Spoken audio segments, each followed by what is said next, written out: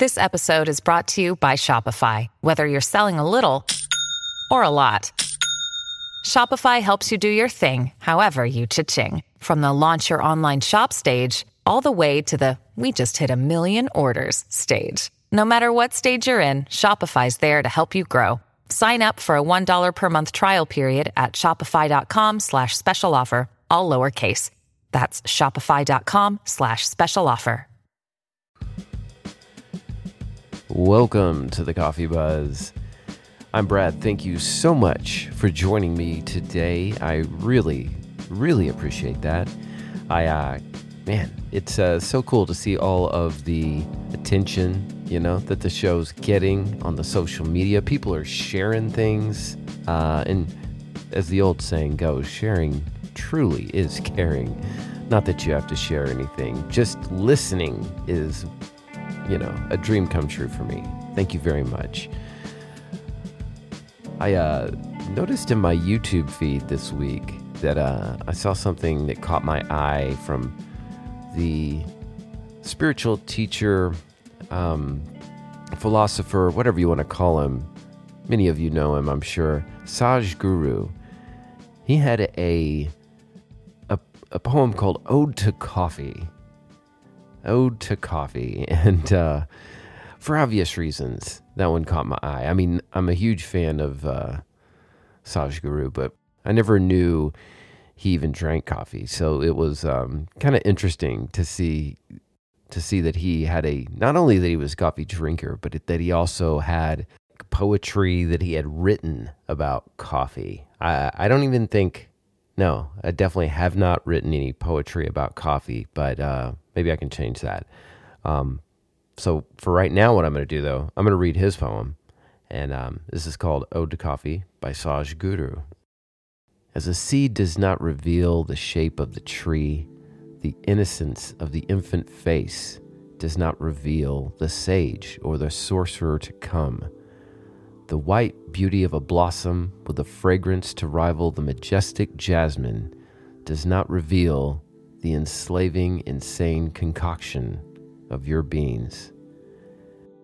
Half of the world has surrendered to you. The other half are either ignorant of your magic or have turned acidic and refuse to succumb to you. Of all man's ingenuity in extracting pleasure and nourishment from Mother Earth's breast, you stand out to be the one to inspire a fierce faith of unquenchable sorts. You have overshadowed the Lord of Light. As for the faithful, daybreak means you, not the sun. I couldn't agree more, Sadhguru. Beautiful poem. I hope you liked it. If you want to hear it read by the author himself, please check the show notes. I will include a link there for your viewing enjoyment. Something else that caught my eye this week, one of my favorite bands, the Flaming Lips. They have basically pleaded with Elon Musk to send them into space. They want to be the first rock band to perform on the International Space Station. Now, before we get into why I think this is a bad idea, I want to give you just a brief kind of backstory on the Lips. Tell you kind of, it'll help you understand more, I think, of how they got where they are in this insane request.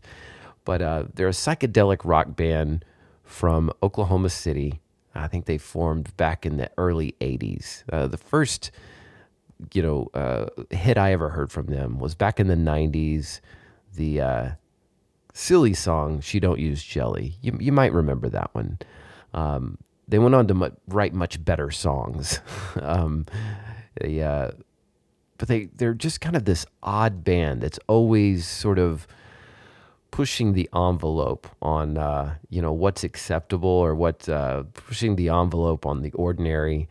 One of my favorite things about them, they had an album in the late 90s called Zarika, and it evolved from these parking lot experiments where they would have people come with really loud sound systems in their car, and they would give them different cassette tapes and they would sort of conduct them like a symphony.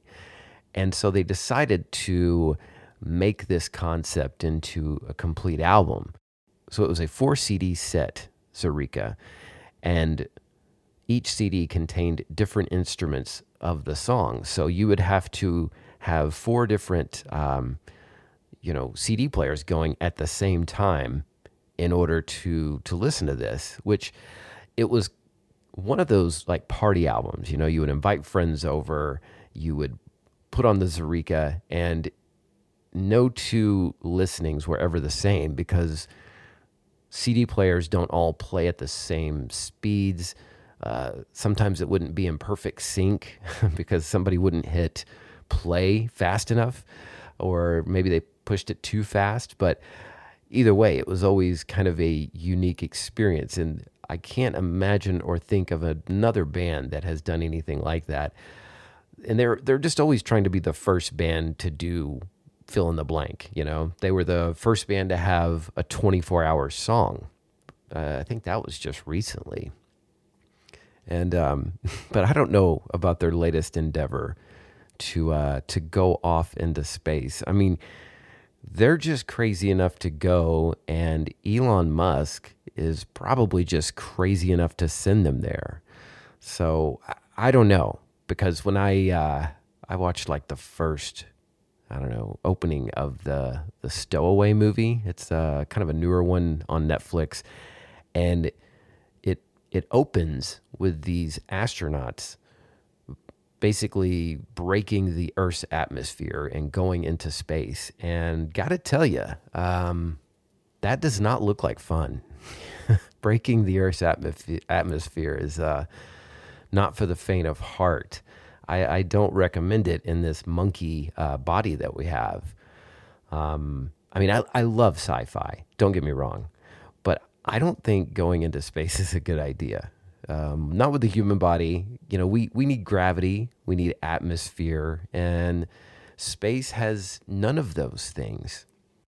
The other thing is that it seems like everybody is looking for the answer outside, They are looking for that experience that is going to be the revelation, that is going to change them, is going to catapult them into the next level of their consciousness. But the more that I do the breathing exercises from Wim Hof, the cold showers, I feel like the universe is actually inside my body. And the more I explore that, the more I feel like I know more, or that I'm not that I know more, because it's not an intellectual knowing, but the more that I explore and go into the inner body, the more that I feel connected to the universe. And I don't know, a few weeks ago, I said something about how I'm not enlightened, I'm not a guru or any of those things. But I think that it's partially wrong. I mean, I'm not trying to go around saying I am enlightened, but I think I've been thinking about what that term is all wrong. I just don't think it's a destination or a grand gesture. I mean, enlightenment could be.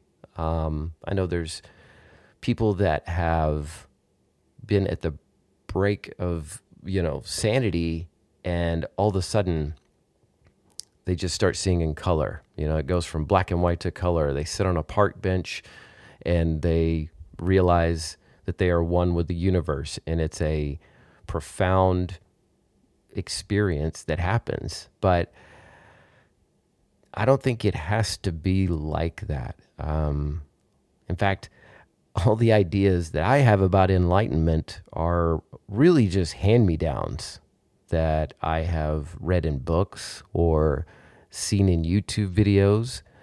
But it's more about just letting go of all that.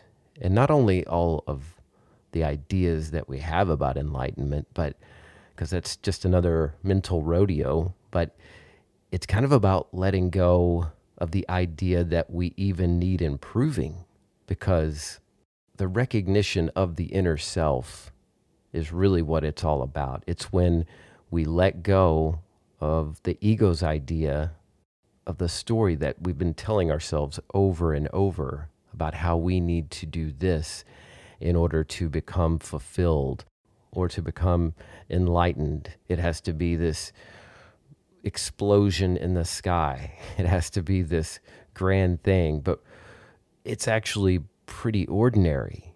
It's just really coming home. It's the recognition of the inner self. It's us without all of the self-doubt, the arrogance, the story of our past, and that's really all it is. It's both. It's more of just shedding off the things. You don't need anything to get there. In fact, we need to let go of it. I love the way that Cameron from Hermit Radio, he was on the show back beginning of the year, and he said we're all enlightened. We just don't know it. And that is so true, because it's more about just letting go of all those stories that our mind believes about who we are. Once we do that, then we just be in the present moment. That's it. That's enlightenment. It's so commonplace that it seems like too good to be true. It can't be that simple, but there really is nothing to improve or to achieve. It's just that simple being with yourself. I was listening to some Eckhart Tolle earlier, and he talked about how this relationship with the self, about how we have relationships. And I know there have been times that I've hated myself, times that I loved myself, and it kind of begs the question, like, who is doing this loving and hating of the self? It seems like our minds will just turn against us in a moment and be our worst enemy if we let it. That's why there's meditation and cold showers. Well, that's what I have for you today. Little caffeine, a little poetry, some thoughts about the universe and space travel. Hope you enjoyed it. Please check the show notes. I keep adding to the Wim Hof YouTube playlist. There's so many good videos out there, so many variations on the exercises. Getting ready to do a episode on the cold shower. I'm going to do an update on that. It's almost been 30 days of cold showers, and I've figured out some ways to make it even colder because it's getting warm here in Texas. I've had to incorporate ice. So I'll go more into detail on that as time goes on. But thank you so much for listening. You can find all the backlog episodes at thecoffeebuzzpodcast.com. If you'd like to reach out to me, it's thecoffeebuzzpodcast@gmail.com. Thanks so much for listening, and I will talk to you next time.